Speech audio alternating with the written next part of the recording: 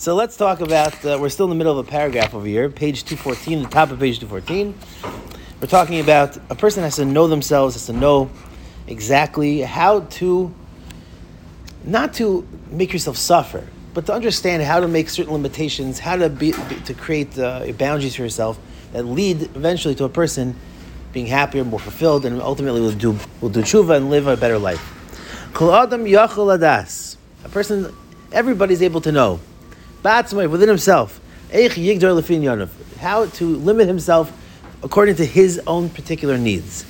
And really at the top of all levels, the top of all concepts of precautionary measures, top of page 214, is that a person should be very careful not to look upon things that don't belong to you.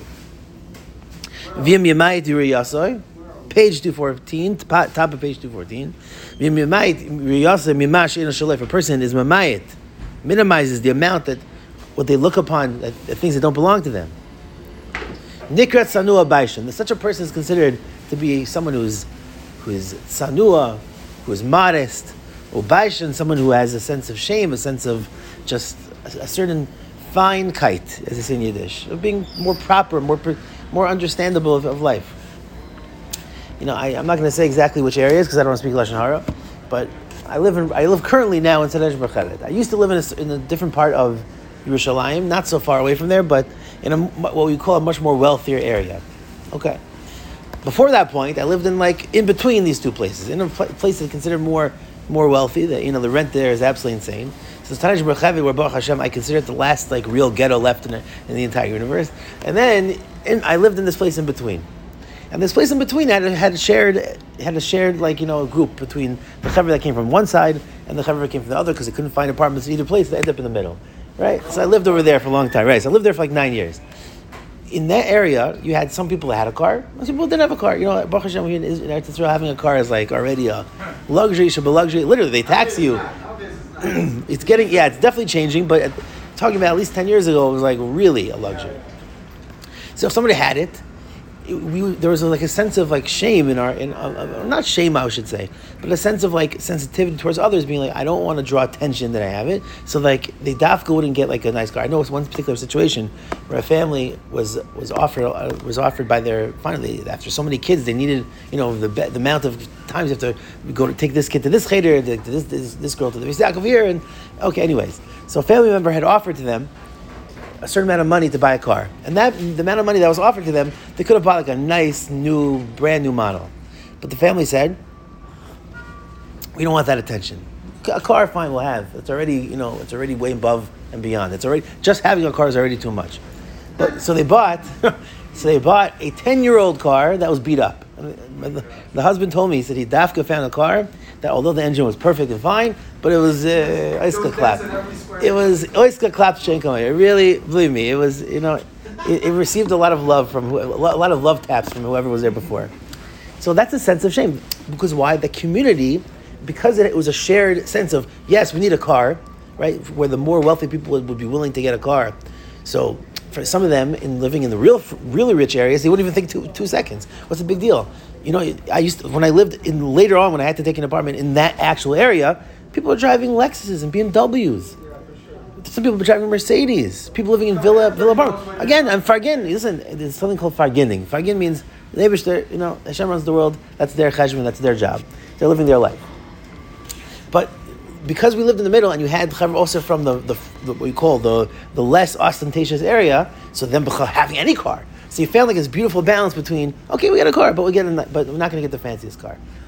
But then later I moved into the other area, like I mentioned, and people are getting the newest models, Toyota, the Toyota Sienna 2023, and it has sensors on every, Mam Shespitz, and Bli Har for any of them. Baruch Hashem, if they have it, they need it, that's what they need. But I started noticing with myself, right? Oh, I wish I had this. Oh, I wish I had that. I would tell my wife, I said, I used to enjoy Shabbos walks, just going around walking around the neighborhood, because, it's good to get a good spazier, to get a nice walk. It's the best. But when I started doing it in this new area, you start walking past all these villa apartments. Each one of them, every single one of them is at least on the market. If we go on the market, even 2 years ago, it's a $2.5 million apartment. And then villas, and then two Something that like the amount of square footage in any other place in America would be like $200,000. This, and you can imagine, Baruch Hashem, people have the money to spend. And you see somebody is just bought one recently and is renovating it. Wow. Can you imagine? But you know that does to your psyche when you have nothing? Baruch Hashem, I have nothing. Thank God. I'm like, Mamash, have nothing. Right? What I have, it literally just goes out. Baruch Hashem, it's amazing. But can you imagine how unhealthy it is to be constantly seeing and being bombarded with that? It's not healthy. It's not a healthy state of existence because human beings are so mushbah from outside tzviva. We're so mushbah from outside surroundings. We need to learn not to be mistakel on mashin shaloi. If you're going to walk, it's not as fun to look around and do this. It just doesn't help. Yeah, it doesn't help. It doesn't help.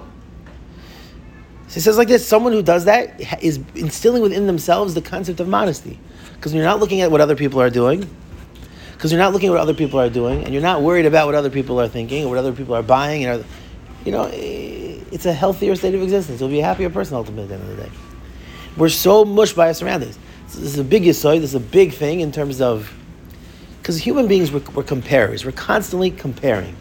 There's a certain sensitivity, I think we've mentioned it a few times, but it's important to mention. Obviously for those who it's negeya, it's negeya. At a certain age, it's not negeya. But basically, the idea of like having couples meals. Have you heard of this? I think we mentioned it once before.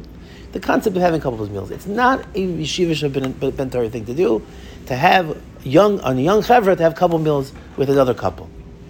What's the pshat? Because we're human beings. We compare. So she sees how her friend's husband is treating her nicely, right? Everybody's, of course, their best version at the Shabbos Suda, right? Right? Oh, you see that he passes it, and he does this, and he does that. Oh, you see how sensitive he is, and he's always makbid Dvar Torah. How come my human beings compare? It's not like you don't have to be a low-level person with low level of morality to understand to do this. I'm saying like everybody does this. We constantly are doing. We're constantly making cheshbonos. We're constantly comparing and contrasting, and it's not healthy for a relationship to be doing that. Of course, is there a malcolm that you can have a family member for sure? If you can have another family that needs a meal, of course, it's a mitzvah d'oraisa. But that's, it's a cheshbon and it's something you have to take into account and be serious about it. But what obviously helps is, of course, and it doesn't even need to be spoken out, you should absolutely not be schmoozing or having any form of discussion with another person's wife at the Shabbos table. It's pashut, right? It's pashut. What if I just eat with my hands and just eat with my fingers? You're saying make yourself look really bad, but then what, it's not nice to your wife? No, the wife's on it. Oh my God. Listen, you can do whatever you want. You can do whatever you want, but I'm not coming for Shabbos.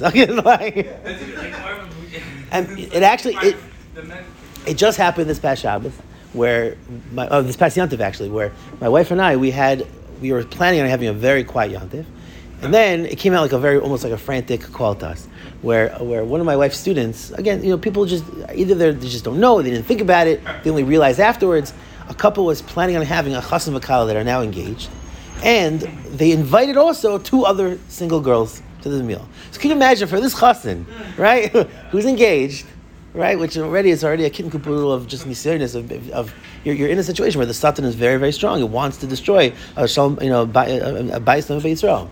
And then to also be sitting there at the Suda with 2 other girls that may or may not, he may even know them by the way, because he probably were read to him. They probably were suggested to him in the shidduch process. So can you imagine? So my wife gets a frantic phone call and saying like, okay, I don't know why this happened. I don't know whatever it is, but is this okay? Should we be doing this or not? And my wife asked me. I said, no, it's not appropriate. I mean, maybe they need a meal, not a meal. No, we'll take them. We'll have them as guests, right? We'll have them as the guests instead. So from going from a more quieter Yontif, we ended up having, Baruch Hashem, a lot more guests than we were planning, which is amazing. We won out in the end. But the sensitivity stems, and it's important to think about it before you invite them, which is understanding that it's a sign that you're creating for somebody. To be sensitive to that fact. Again, but as you get older, and kids definitely help, this family that invited, I guess they assumed we have a baby. Baby's 6 months old? I don't know, a year old? A baby can serve as a buffer. It's not like you're sitting at the Suda and it's very quiet. I had experience, I'll tell you this. I had an experience where my wife and I were just newly married, and we were living at the time in Maladafna, and our next door neighbor themselves had 3 kids, but the oldest was maybe 5 or 6 years old. And they had us over for Friday night Suda. And it was Friday night, and a couple of the kids already had gone to bed. One of them was still up, and he goes and says, "Mommy, I have a dirty diaper." Okay, so all right, fine. So my wife actually had just gone. She needed to maybe step out to the other to go to get something from the apartment. So it's me, the husband, and the mother, and this little kid. This little kid says, "I need a new diaper." I was like, so her mother, this kid's mother goes, "Okay, I'll change the diaper." He's like, "No, I want Daddy to do it."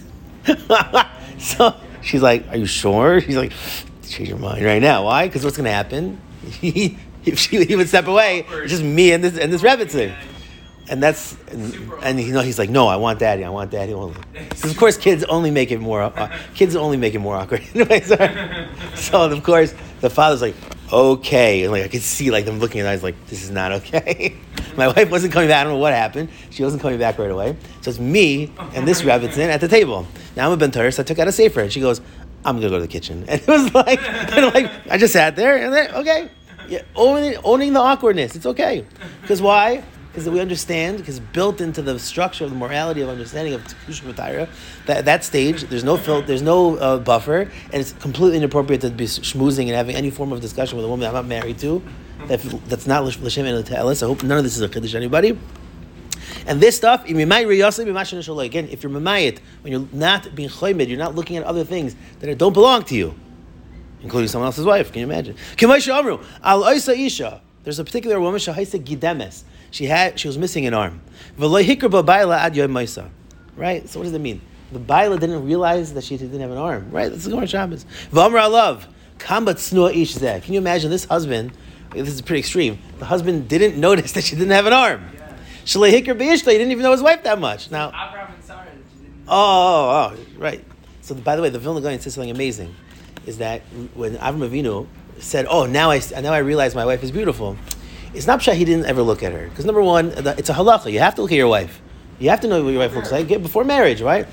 As we learned it in Mesechus Kedushin. But says the Vilna Gaon, similar we have to Esther. That Esther had a chut shel chesed mashach aleya. That what made her beautiful was kind of like a more mystical, supernal beauty. But it wasn't like a subjective standard of beauty. So Avram Avinu said, "Oh, she's a tzaddikus. Of course she's beautiful because I'm seeing her tzidkus. I'm seeing her neshama. But how do I know she's actually beautiful?" So then there's a medrash actually. It says that how did he see that she's beautiful? He saw her in the reflection on the water. It says the Vilna Gaon, this idea of chut shel chesed, of this mystical beauty, only works if you're staring at the person, but not in a reflection. So that's when Avram Avinu realized, "Oh, I see it even in the reflection. Now I know. Now I know that she's beautiful." Reflection doesn't have a neshama. That's what it is. Yeah, that's what it is. But if a person is machmir in their eyes, nimsa shaliba shamar, a person's heart is protected. Umitok shaliba ve'einav shmurim, and now that your heart and now that your eyes are protected, nimsa kulay shamar. You've protected everything on the outside, because you've never heard before. I'm sure you've heard this before, that the heart and the eyes are like the gateways to everything else. And if you can protect, number one, the stuff that you read, that you don't read kfir, you don't read apikoursis, or you don't read things that are not to say they're not challenging, because you should be a mature person, but not to read stuff that you're not at a stage yet in your life in terms of learning and in terms of stability to challenge yourself on those things. Right now you have to build a stable existence, stable life, and then you can kind of think about different ideas maybe here and there, right? But to read things that are going to challenge your yisoy, challenge your emunah, like don't read about evolution if you're not bothered by evolution. If you're bothered by it, then we'll have a discussion. But before then, don't read shtuyot that's going to just make your mind even worse. Right? So that's number one. And number two, don't look at things that are inappropriate, because why? Those are the two gatekeepers of how to keep things out of your life. How to keep things... What do you do if it's just